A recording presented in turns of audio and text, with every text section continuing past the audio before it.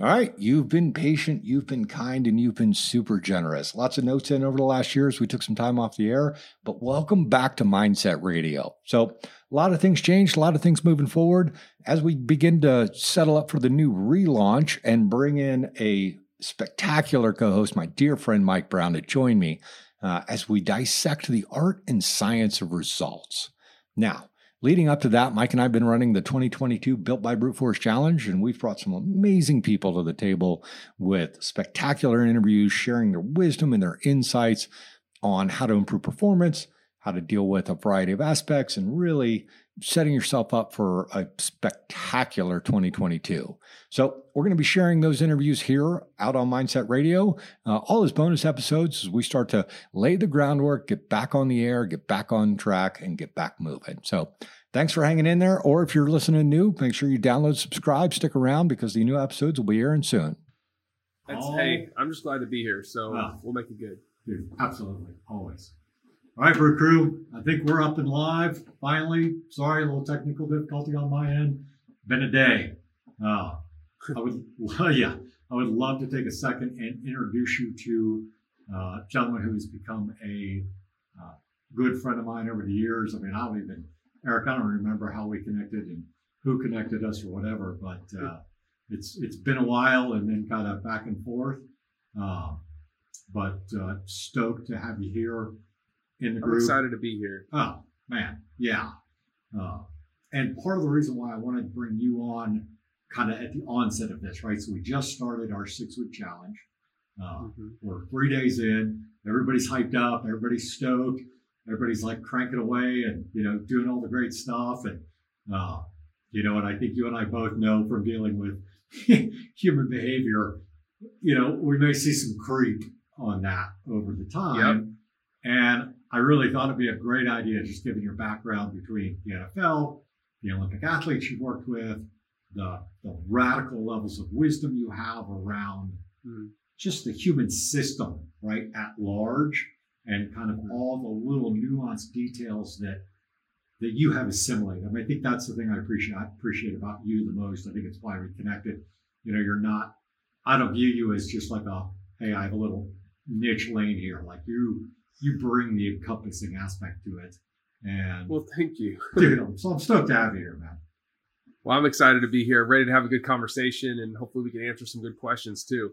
Yeah, absolutely. So if you guys are going to tune in, if you're turning in and listening, whether you're on YouTube or on Facebook, if you have any questions as we're going through this, feel free to drop them in the chat, and we'll answer them as we go. But, Eric, why don't you take just a quick second at least, introduce yourself. I don't want to not do you justice.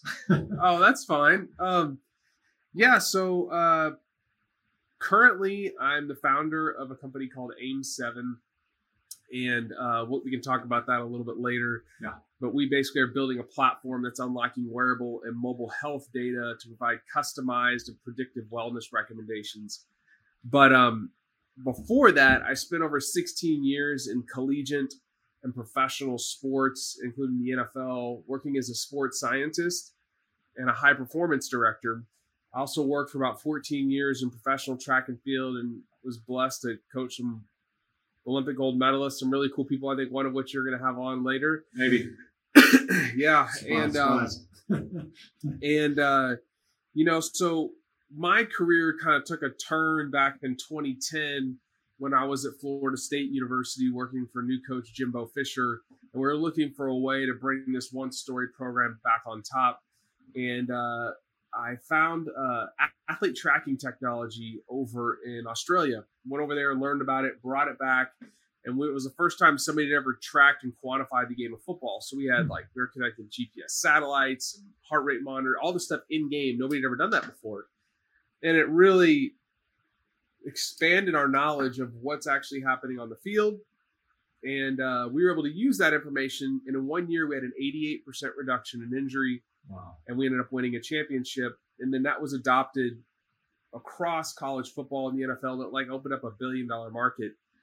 I went to Kentucky, and this is kind of when our paths started to cross, I think a little bit later. But I got really interested in how our body can adapt to stress. And so I decided to get a doctoral degree, and I'm like, okay, if I'm going to study something, I want to study something that's important. And there's 3 things you can't live without: sleep, water, and food. So I was like, I'm going to study sleep and how sleep maybe impacts our ability to adapt to stress. Because when you're training athletes, or you're training a combat athlete, or somebody in the community that you've worked in, the person that can adapt fastest is going to be the person that improves their skill and is going to have the ability to be more resilient. So we looked at how sleep impacts the brain's ability to adapt to stress, and we were using some technology that you've also used.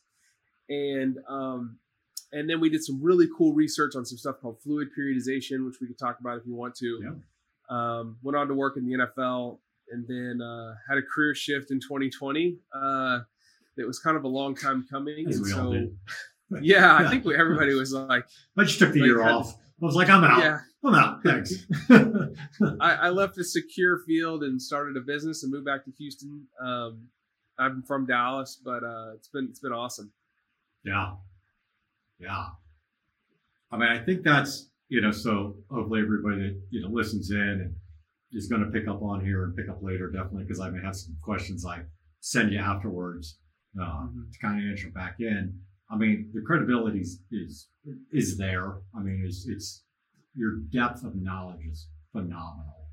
And, I think what I'd like to just kind of create the conversation around today is a couple key things. One, I want to hit like what you just said, right? What are the most critical things, right? Let's go down to the lowest common denominator.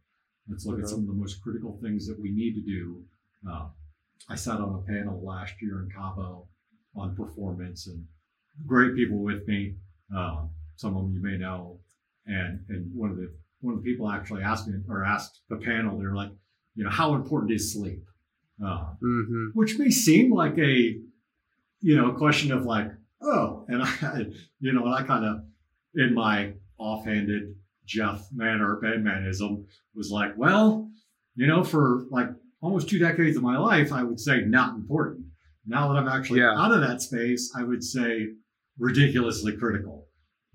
Yes. So let's talk about that for a minute. Let's talk about really the kind of the science of sleep, the importance of it, the value of it, what it's actually doing for us, so we can anchor into it. Yeah, I think that's a really great question.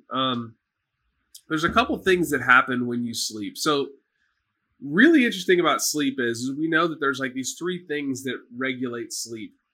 There's a circadian process, what we call a homeostatic process, and an ultradian process. Interestingly enough, though, there is nothing that you could do. There's nothing in the brain that you could lesion off that would completely cut off sleep. Fascinating. When I was doing my doctoral work, I found this. So sleep is one of those things, if you ever read like peer-reviewed literature on sleep, almost every article starts off with this. Sleep is really important, and we still don't know everything about it. Right. But we do know 3 things that happen when you sleep. One is your brain detoxifies itself. There's something called the glymphatic system. So we have the lymphatic system in the body, and just in the past 10, 12 years, they found that there's these what's called perivascular pathways in the brain. What happens is when you sleep, your brain literally flushes out metabolic waste products, some of which are associated with Alzheimer's disease and dementia, like these amyloid plaques. So your brain's literally like, it's offline and it's flushing the crap out of your brain. Number 2 is sleep was when memory and memory consolidation and learning really gets cemented. And we can talk about that a little bit more. And then the third part is tissue regeneration, which these are like 3 huge buckets. There's other things that happen. Sure. But I'll go to tissue regeneration because we can hit the neuroplastic part of this. But when you sleep, especially in the first part of sleep, so sleep is broken up into these 90 to 110 minute cycles of REM and non-REM sleep. And there's phases to non-REM, but there's something called deep sleep, okay? That's part of the non-REM piece. Early on in sleep, your body has a pressure for non-REM sleep. So if you look at a 90-minute cycle, more of that cycle is going to be non-REM and less is going to be REM. As the night goes on, it shifts from non-REM to REM. So what happens in that early part? Growth hormone is released in what's called a pulsatile fashion. Like you get a pulse in growth hormone. growth hormone does what? It helps with tissue regeneration. Other cool things that happen is like during REM sleep. So you have like a hormonal thing that helps you recover, but during REM sleep, your body's basically in a state of paralysis. There's a blocking at the corticospinal pathways that literally like paralyze your body, which allow you to completely recover. Because if your body can't do anything, your tissues aren't moving, guess what? Like your muscle tissues, they can recover better.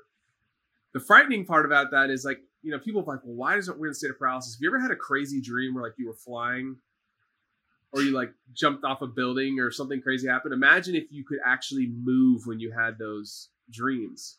Well, you know, I'm gonna jump in on you because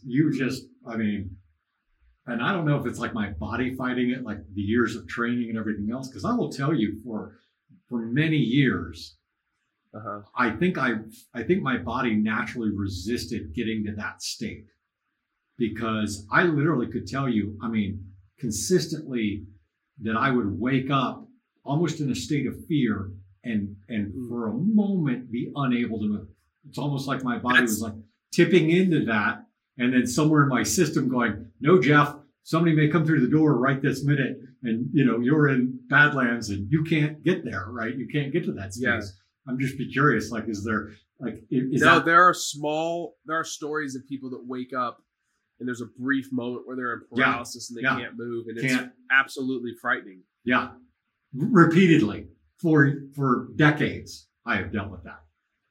That's intense. I've never really met somebody that's had repeated exposure to REM state paralysis, but dude, welcome to my world, man. I'm a whole exam as Mike Brown. I'm just a daily, you know, throw out of, oh, we should just study Jeff for a little bit. Well, that's probably why you've gone down these pathways of learning so much about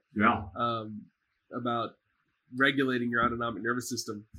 So another cool thing is sleep. There's these scientists, Tononi and Sorelli, and they have this thing called the synaptic homeostasis hypothesis, which has since then been proven true. But they say sleep is the price the brain pays for plasticity.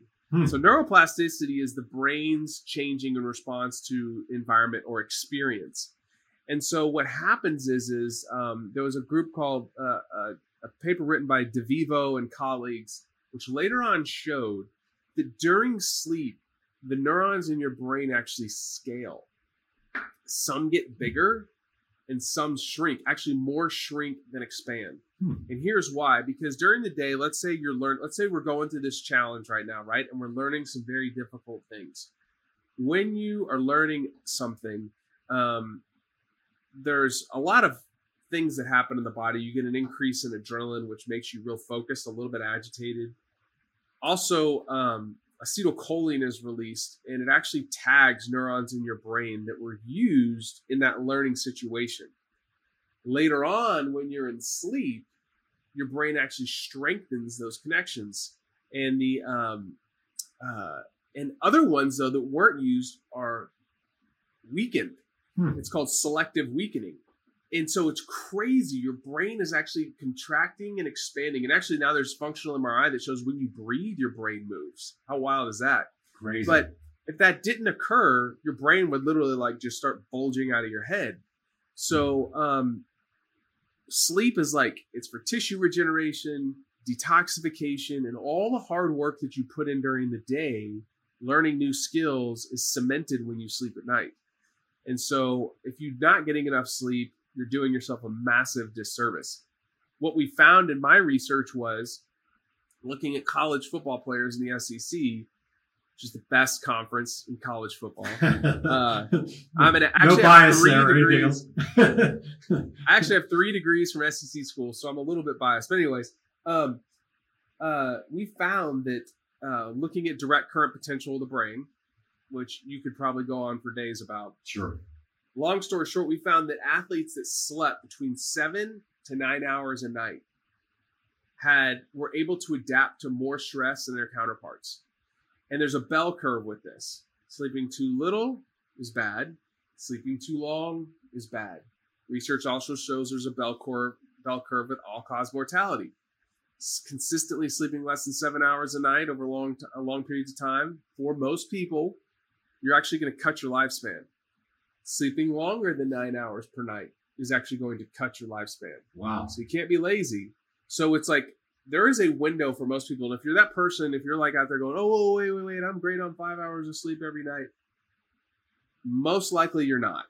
Unless you have the genetic polymorphism for it, which there's only like minute fraction of the population, you have to get sleep. Right. You may have survived on that much. Yes. And you may be like, I'm fine, but you don't even know what good is yet. Right. And that's why people go through your courses, because like, you're like, I'm fine, but you're like, no, you haven't even tapped into the other 30% that you're capable of. Oh, yeah, man. I mean, we used to see, I'll jump in on you. I used to see that Yeah. stuff when we were working with Naval Special Warfare and the teams. You take some of these guys, it was interesting because this was back when we were doing all the heart rate variability work and really watching stuff. But, this was, of course, leave it to the team guys to like throw a wrench in the mix. I've got some guys that are fresh out of buds or, one or two deployments under, they're not exhausted yet, and their HRV's climbing up, right? They're resting kind of base HRV and high quality is, somewhere in the 150 range, maybe up a little bit higher because they're strong athletes, they're in great shape. Flip that to the dude who's been deployed for, 18 deployments, multiple combat engagements, everything else, and, is on all the meds and probably drinking too much. And, he's literally like, I'm just got him dragging the bottom at like 32. You know what I mean? Like won't even, no matter what you do, won't even blip. Now, performance factors still on mark, right? I mean, the day in and day out, decision-making awareness, and that really showed me, not that it's a good thing, but the body's capability to compensate and then tell us we're okay, when in reality, that guy's heading for a brick wall. I mean, that's going to come to a sharp end at some point in time, hopefully not physically, right? But that's where I think that's the greatest thing that I've learned kind of out of my community over time. It's like, yeah, I mean, we're running and gunning and we're cool and we're good. And yeah, I'm in good shape and my body's in compensation mode. And sure, I can be up and get 2 hours of sleep or 5 hours of sleep and do everything I need to do. However, that's a freight train and there's a brick wall on the track that you're headed to. And that's why I think this conversation is so important, because even in this 6 week span, like this is to make it this 6 weeks is going to take something. Yeah. Yeah. It's going to take, I actually had a conversation with a guy today named, his name is Dr. Americus Reed. Amazing name. He's at Wharton and he's a professor and he teaches on brand identity. Wild stuff. Like why people identify with certain brands and then how you can create an identity around that to actually achieve goals. It's a fascinating conversation. And here's my recommendation. I know this is like not about sleep, but you and I both dealt with different communities of people that have to accomplish very difficult goals. When you first get started in a goal like this, like for a 6 week pathway project, you should like celebrate every time you freaking do something, because emotions do create habits early on. Yes. After you get over that, like, hey man, I did 10 minutes of breathing, I did 5 minutes of breathing, whatever you did, or I did the workout today, then you need to start shifting your focus to not the emotional aspect or the carrot on the stick, but like, I'm actually enjoying and finding joy in the process. That growth mindset shift. And that's going to help you endure maybe week 4 or 5 when you're like, okay, I got kids going on, I got this going on, like it's February, weather sucks where I'm at.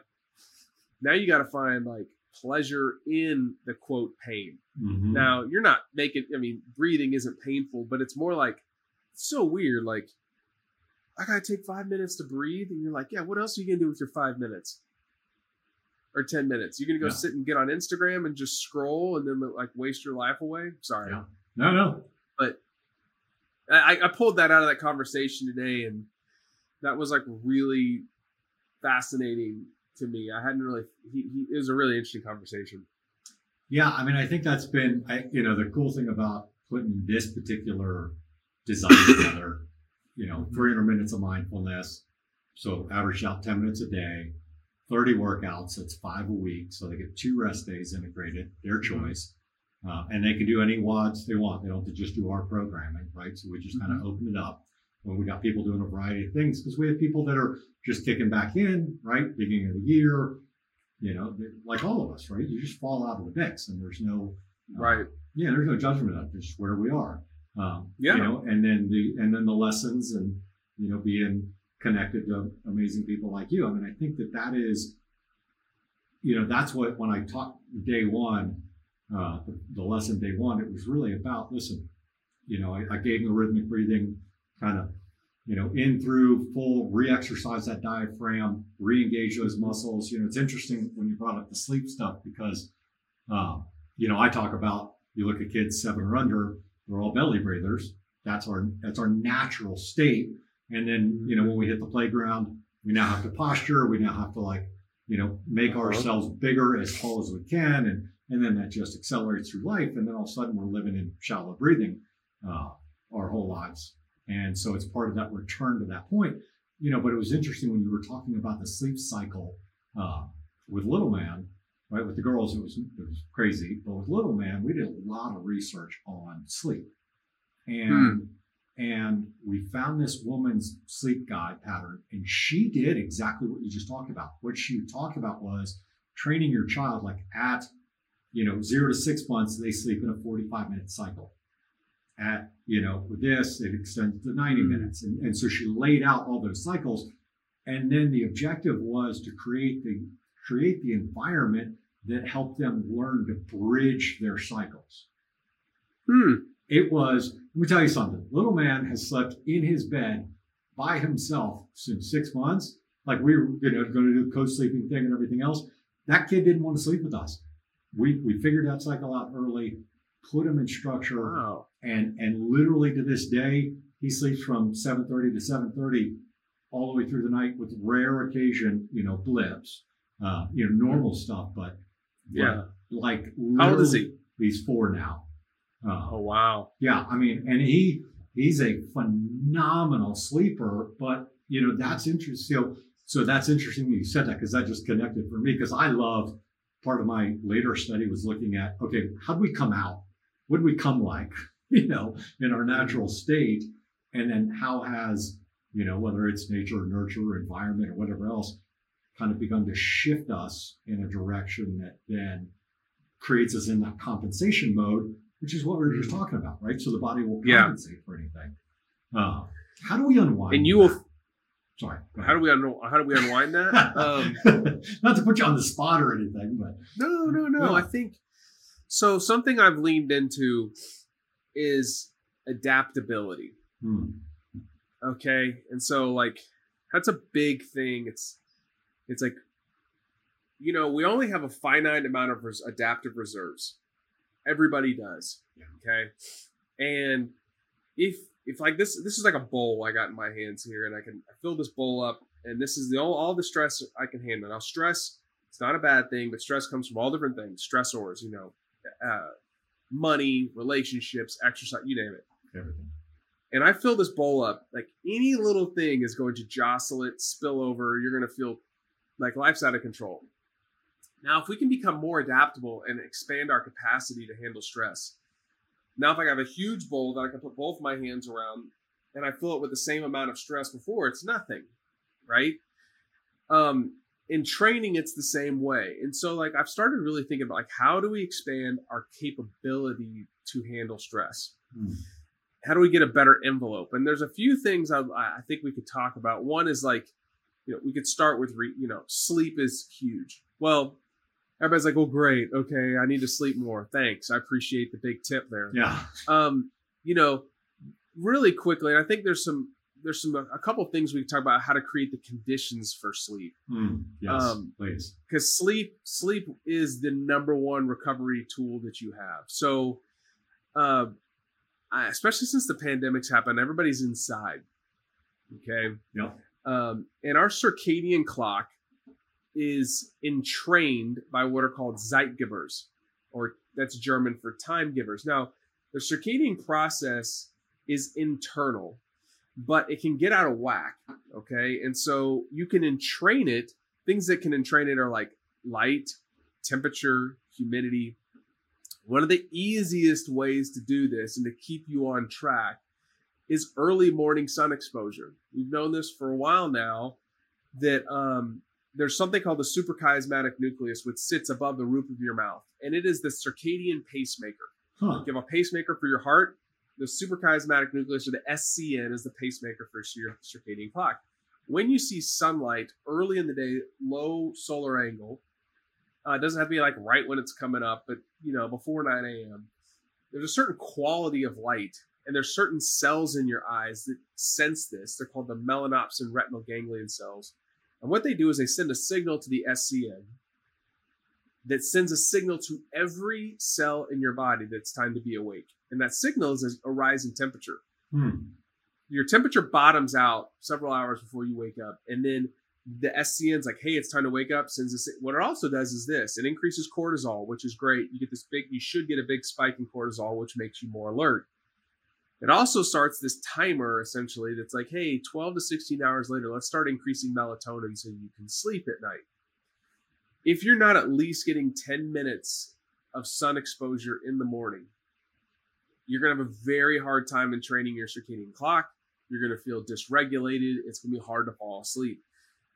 Right now, people are like, okay, well, I live in the Midwest, upper Midwest, and it's cloudy. It's still better than I have box lighting behind here than a box light there under clouds. So maybe you can't get it all at 10 minutes at one time. Just get outside on your porch, put your big coat on, and just go get 5 minutes, go back inside. Maybe you're taking your kids to school, you drop them off, you get 5 more minutes. And then throughout the day, periodically go outside so you're anchored on what's going on. That's the first thing. The second thing is if light is an alerting signal, don't you think it would be an alerting signal in the evening? So as the evening starts coming and the sun starts going down, start dimming the lights in your house. I don't want to get into, we don't have a ton of time to go into this, but especially overhead lights. Yeah. You don't want overhead lights, okay? Basic sleep hygiene. Make your room cold, dark, and quiet like a cave. Cold because you want to have a drop in temperature that'll help usher you into sleep. Dark, like freaking blackout dark. Turn your cell phone over. If there's a light coming in front of the door, put a towel there. And then quiet, like really, really quiet. Now, if you live in a big city, you could use a white noise maker, but cold, dark, and quiet. And here's something fascinating. There was a paper that was just put out in the past 6 months by researchers at the University of Colorado, the Broad Institute at Harvard and MIT. And they found that going to bed earlier and waking up earlier by at least 1 hour. So let's say you go to bed at 1 a.m. If you were to go to bed at 12 o'clock and waking up earlier, reduced your risk of major depressive symptoms by 23%. Wow. And this was a massive study with over 800,000 people. If you go to bed 2 hours early, it was like 40%. But here's the why. Because if you wake up earlier, you're going to get sun exposure earlier, which trips off a whole cascade of events. And that was actually in the paper. So you want to talk about mental health. Okay, so sleep is one. That's a huge component. Okay. Number two is this is your mindset, your ability to be more resilient, which is the ability to adapt to adversity. And all the stuff that you're doing on the breathing and creating a psychological flexibility is really, really important in this process. A good friend of mine, Dr. Peter Haberl, he's a senior sports psychologist for the USOC, the U.S. Olympic Committee. Brilliant. He's like a goat he's like the goat when it comes to mindfulness and attentional performance. Yeah. He says attention is the currency of performance. Ooh, I and like that. Yes. Yeah, go ahead. Keep talking. And mindfulness meditation has been demonstrated to improve attentional focus and control. I have a podcast I recorded him. I have a podcast called The Blueprint. Episode 5, he goes into deep dive on this, but there's a great paper in the Frontiers of Neuroscience on this. But if you're training the 300 minutes of mindful breathing that you're teaching people, you can improve their ability to be more resilient under stress. But also what we want to do is capture a wandering mind and bring it back into the current situation. So sleep, mindset, mental training, physical exercise is critical. There's so many things on adaptive capability of not only the central components like your heart, your cardiovascular system, your lung cardiopulmonary system, peripheral tissue, central nervous system adaptations, but you need to be exercising. And to be honest, 150 minutes a week doesn't really cut it. Yeah. I mean, that's what they're saying is like the baseline, but 300 minutes is really where you want to be shooting for. And your program's definitely going to get that done. The last two things, and I'll let you, I just wanted to kind of outline these really quick. That's great. Is nutrition. Eating an anti-inflammatory diet. Now, you can call that whatever you want, but that's unprocessed foods, multicolored vegetables, nuts, whole grains, fish, healthy oils, reduce the impact of stress, and then enable effective repair of tissues. And I'm looking at this right now. I actually took a note on this.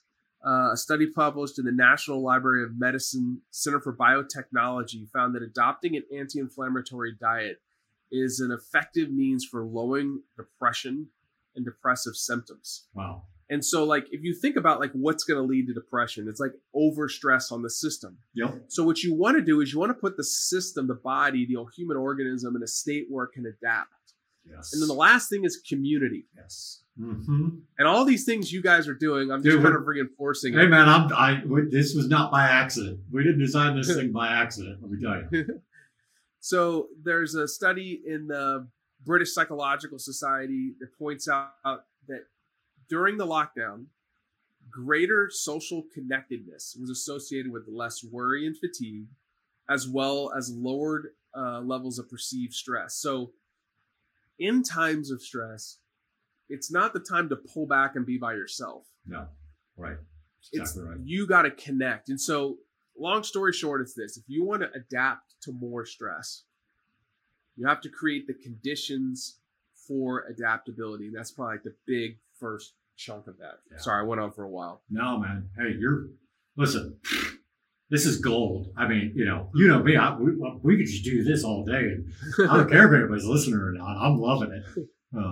Man, I think that's, I want to kind of back to a couple things, and then we got some questions that I want to address here. So people are putting some things in, and there's some things from earlier posted on there. So you made a statement not too long ago that I want to reiterate, because this has really helped me personally, because it's not like I, have been without challenge in many areas, right, over the course of my life. That's partly why I take all this stuff on, because it's like, how do we get better? But when the pain point's personal, it's easier to go into it. Easier, much easier. So one, the sleep stuff is critically important. Back years ago, I had a chance to work with PTC, the Brain Treatment Center, did all the, focused neuro realignment stuff. But the first thing that they did was put us on the exact circadian rhythm reset you just spoke about. So up early, clear exposure to sunlight prior to 9 or 10 o'clock, outside, unintruded, not through windows or anything else, outside. Went through that whole process. Let me tell you something, within a week, it was magic. It took a week if you want to train it. Yeah. There's research that shows they took college students camping. Yeah. You do it for a week in the woods, man, you feel back to normal. Yeah, it was nuts how quickly, that shifted, because they talked about exactly what you talked about. They talked about the timing of the brain, sleep in certain time zones give better opportunity for regenerate, for everything to happen. So from my own experience in kind of the scientific realm, I just wanted to back that for everybody listening, that it's like, this isn't theory, this is real deal stuff. But the key point was, and this is how I try to communicate everything, because I think this is generally important, because now we're going to cross into kind of like the psychology of this whole process. Mm-hmm. You made the statement about the system, right? Mm-hmm. Which I think is so important for us in general to understand, because when I begin to separate identity, I'm bad, I'm not sleeping, I don't eat well, I don't do this, when I could actually like pull my human system out and create it as something not wrapped into the guilt and garbage we deal with, right? The negativity things that do occur. When I pull it out, that it's like, oh, I want to care for my system, right? I want to put my system in the best condition it can be in to do what it is I want to do, which is complete this challenge.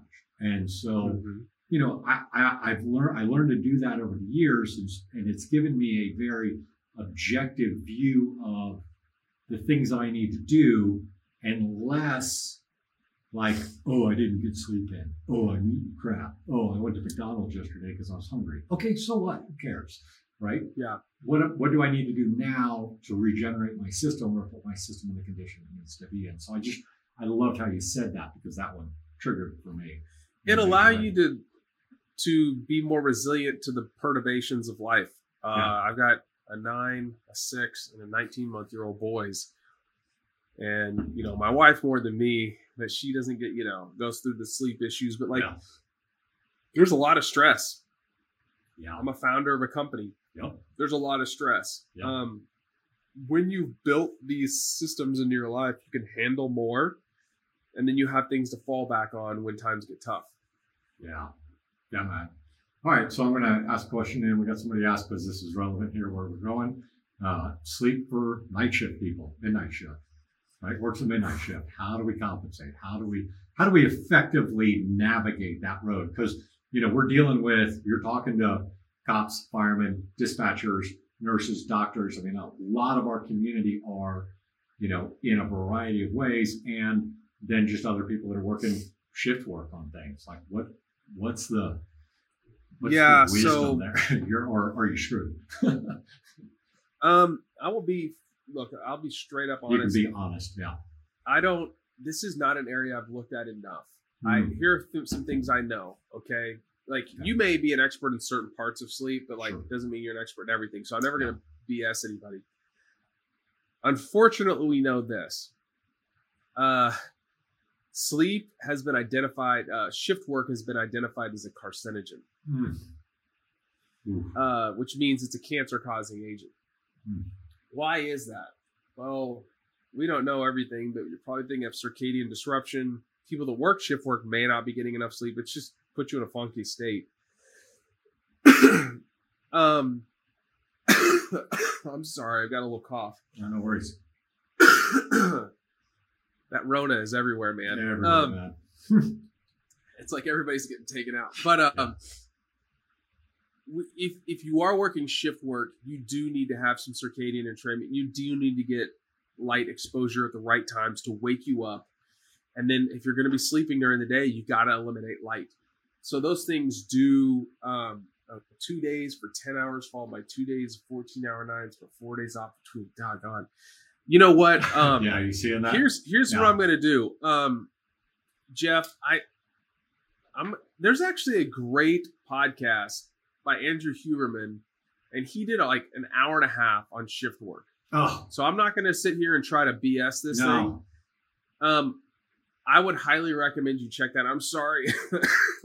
Listen, no, man, that's the way I operate. Listen, if I don't have the answer for it, or the qualified answer for it, and I know where it is. I haven't read on it enough lately, but I do remember that he did a 90-minute podcast on that. And so we'll find the link for that and send it to you. Great. Hey, Sean, yep, we'll get it to you. Absolutely. You know, we'll dig in on that. I mean, I'm taking notes, and I'm going to review all this stuff and make sure that we get some quality information, because this is, that's a pretty normal experience for a lot of our community. I'll tell you, when we're working in the NFL and people would go to Europe to play games, it was all light exposure manipulation. Now, those were acute one-offs. And so, like, in the morning, try to get as much light into the eyes as possible to wake them up and make them feel alert. so that they can they get the signal that they need to go. Right. I've heard some stuff recently from David Sinclair at Harvard on NMN when you're adjusting to time zone differences, or NAD, which is a really important molecule for energy production. You may want to look into that, but check out that podcast, and then we'll try to find some papers or something so we can send you guys. Yeah, and I'll reach out to my buddy Andrew Herr. I don't know. Do you know Andrew? Have you ever met Andrew? That sounds really familiar. Yeah, he might. I mean, he's the guy that developed he was actually working some of the human performance program. Okay, and developed the sleep. Yeah, and developed the radical sleep for all the fellas, for all the ladies and fellas who need to go like from here to there quickly and be ready to rock and roll. Yeah, they could do it with like zero fatigue. Yeah. Yeah. So maybe we should reach out to Andrew. Maybe we'll do a 3-way podcast because he's he sends me people like Andrew's a trip. He calls me when he's worked everybody through all their systems and then he's not making the progress. He calls me and says, "Hey Jeff, will you work with this guy?" And we do all the central nervous system reset, re-anchoring of safety, all that work, and go put them right back in, and then they see a significant acceleration. He's a super sharp guy. Oh, yeah, another brilliant mind. So blessed. All right, so let me grab another couple questions here. Okay, so I think this is a good one because, I like to kind of dispute a bunch of garbage out there anyway. Value on performance and recovery tools from the populars, Whoop, Apple, right? The technology and of what's there, and you can speak to whatever you want, Yeah. And I'll own all of it. I'll put the disclaimer on. Anything that comes out of Eric's mouth now is my responsibility. First of all, there's nothing wrong with technology in general. But I think everybody will agree data without insight is completely useless. So, I wear an Apple Watch. I wear an Oura Ring. Okay. I have an invested reason because of my company AIM7. But when we first started working with athletes, and imagine the first time somebody put a Fitbit on an athlete on a field. That was us. I had a former NASA propulsion engineer working with me because we had so much data. You're going to laugh, but the first time I brought the head coach a report, he was like, "All right," it was just a bunch of data. And he was like, "So was practice hard?" And I was like, "Yeah." And he MF'd me, sent me back to my office, and I'm sitting back there. I'm like, "Okay, what did I do?" And that's when I realized data without insight is completely useless. Yep. So what we do with AIM7 is I started looking. It took us about 9 months to figure out how to fix that thing, and we ended up turning it around, like I talked about earlier. Yeah. Is we're taking data from these commonly worn devices like Apple Watch, Oura Ring, Garmin, and we're turning it into custom recommendations for exercise programs that you love. So, for instance, brute force. Here's the thing. We did research at the University of Kentucky, and one of my doctoral students, Dr. Chris Morris, did something. We did a study on what's called fluid periodization. This is what it means. Just because you have a plan written on paper does not mean that you're always going to get better. Why? Because stress is variable. So what we found this was with college football players, that over an 8-week period of time, we had a plan for 8 weeks. Okay, Monday, Tuesday, Thursday, Friday, we're going to do this. Half of the team did that.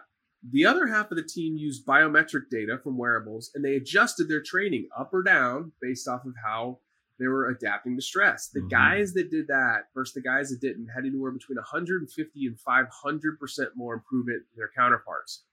So what we've done is we built this into our app. We suck all your data in, and we give you a recommendation. We're like, "Hey, today you should go this hard and this long, and this heart rate zone or whatever for you for whatever you're doing." And there's 100 different variations of things that you can do. Then after 30 days, what we do is we do a deep dive on your data. And we go, okay, here's the number one thing that's holding you back from being more adaptable.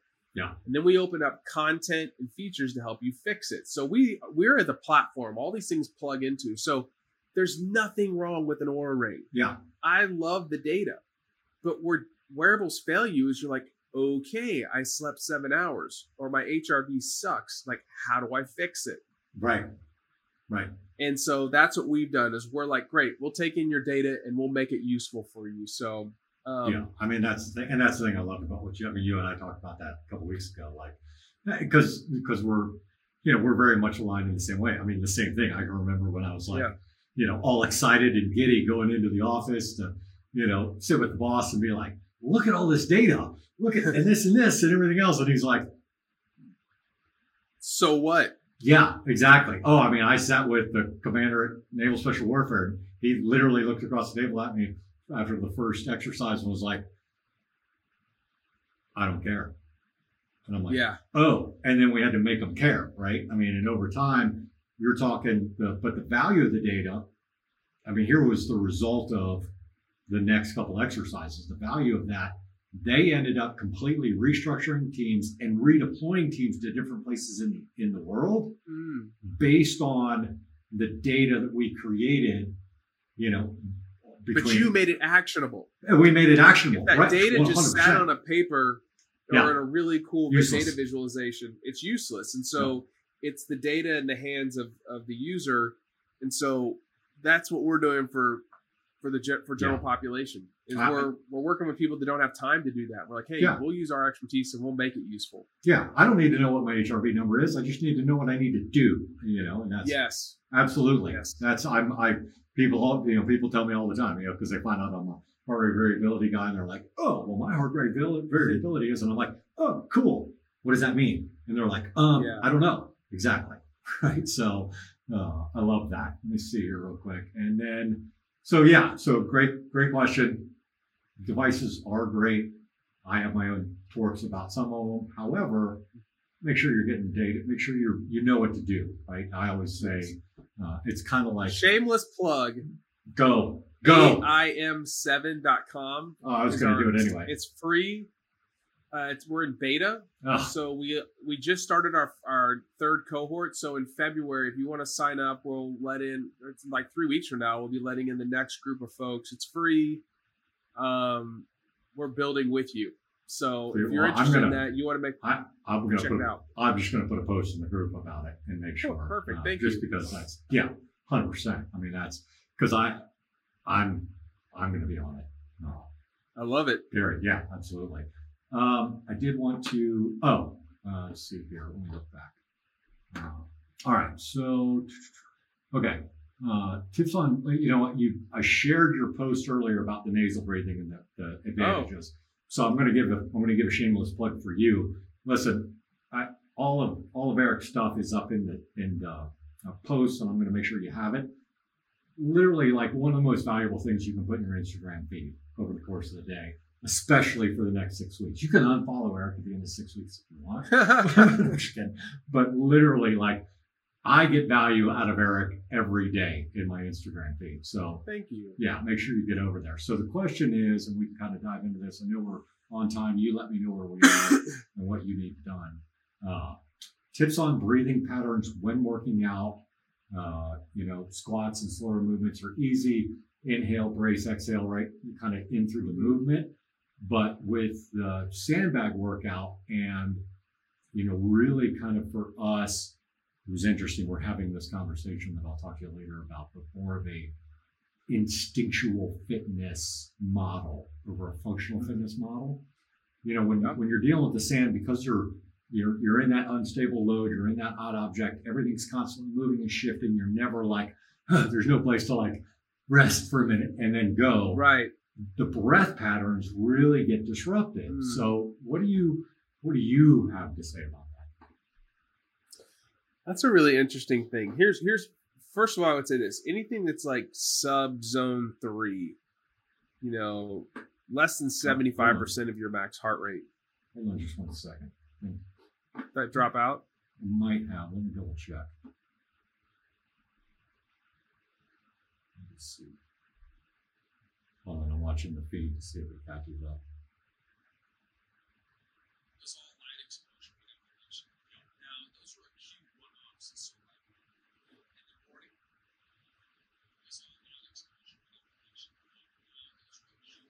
Let's see. I'm just still has this as live. Let's see if it pops back. Yeah, Sorry about that. No problem.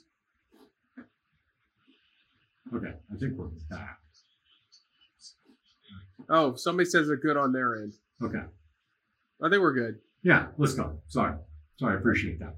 All right, so breath exercise, yeah. Here's what I was going to say is like sub zone 3, so 60 to 75% of like anything below 75% of your max heart rate, you should be able to breathe through your nose. Mm-hmm. Okay, that's going to do, there was a post we put on that, but it actually improves lung function. People don't realize is nitric oxide. There's nasally derived nitric oxide. And if you can learn to do that, it's going to vasodilate, increase lung function, improve oxygen uptake. It does some really cool stuff. Once you kind of breach that, it's really hard to be like in a lactic zone, 80, 85% breathing through your nose only. If you can do that, like you're a freaking stud. Dude, we did a thruster ladder. I told everybody. So 1 to 15 thrusters back down. And it was 1 thruster, 1 nasal breath. And so you could breathe however you need to breathe during the exercise, but your rest was a nasal breath. I think I made it to like 14 on the way up and about exploded. I think Mike made it to like, 12 on the way down and about exploded. It was one of the gnarliest workouts I've ever done. That's hard. Dude, it was gnarly. It was crazy. I would just say this is like, if you're lifting something heavy, yeah. The Valsalva maneuver of holding and bracing does a lot of good things, but it also can impact the myocardial tissue. Like, actually get some hypertrophy. There's some concentric hypertrophy, the left ventricle, which you want eccentric hypertrophy. But I would just say making sure that most of your training sessions that you can actually breathe in a rhythmic pattern. Yeah. Okay. And then, a certain number of your training sessions, like go for it, go for the puke, whatever makes you feel good. Because sometimes you just need that. But, one of the things, being in an unstable environment, it's really functional. I mean, like, especially as we age, like training with a sandbag is something that picking up kids, doing things at the house, these are things for longevity and you can do it anywhere. But anything sub 75% of your max heart rate. So take 220 minus your heart rate, multiply it by 0.75. If you're wearing a heart rate monitor or an Apple Watch, just like most people, it's around 135 to 140. Anything below that, you should be able to breathe through your nose. Okay. I got to subtract. Then I divide it in half because I'm only working off 1 nostril still. Deviated septum? Oh, dude, terribly. 19 times, man. Had it repaired once and then broke it like literally. I think I broke it 2 weeks after surgery. So, yeah. My goodness. I need to get back in and get the repair done. All right, let me see here. Let me check in on some stuff. And we're coming up about on an hour. Just double checking. All right, if anybody's got any questions, we're going to, I got a few things for him. We're going to take about 5 more minutes. I've got a couple questions I want to ask Eric on my end as well. If you got anything's popped up for you, just go ahead and drop a comment in there. We'll answer it. I just want to double check YouTube as well. Make sure I'm not missing anything on that side. What was I going to ask you here? Give me a second. Let me look back at my notes real quick. There was something particular I wanted to ask you. I have to tell you this. Doing this stuff reminds me how blessed I have been in my life to be around ridiculously smart people. With IT? Huh? Oh no, you. No, I'm talking about you, man. These conversations. Yeah. Oh, yeah. I mean, this is my jam, man. This is where I love it. It's while we're here, okay, so let's wrap some things up while we're waiting to see if anybody has anything else. So SEC is the best. Yes, good for you. Get it in there. Yeah. So here we are, and statistically, right, 95%, and we say this in our stuff, 95% of all New Year's resolutions are fitness-based. 68% of them are gone by the 17th. It's 5 days out. Yep, you didn't know that. Literally done by the 17th of January, like 17 days. If I'm in this, if I'm committed, right, we're going to see the curve, right? We're going to see the curve happen. We have 1,400 people in this challenge, more. Wow. As of today, it's over 1,400. I expected about 200 or 300 people in here. Over 1,400 awesome. People in this challenge. So we're going to, there's going to be some attrition. We get it because life's going to show up, not based on commitment or anything else. I've got our physical therapist going to come on and talk about kind of recovery and like body management over this time. What do you see as like the barriers or the roadblocks kind of over a 6-week cycle? You've trained a lot of professional athletes. I'm sure you start to see some patterns emerge. Like, what's the wisdom that is what is somebody headed for that they're unaware of, and what's the wisdom they can do to kind of to advert? Yeah, if you don't have a strong why, you're gonna fail. Because there are going to be days where you just don't freaking want to do it. And you have to go back to why. And if you don't like, well, what do you mean why? Well, like, why are you doing this? Well, I want to lose weight. Well, why do you want to lose weight?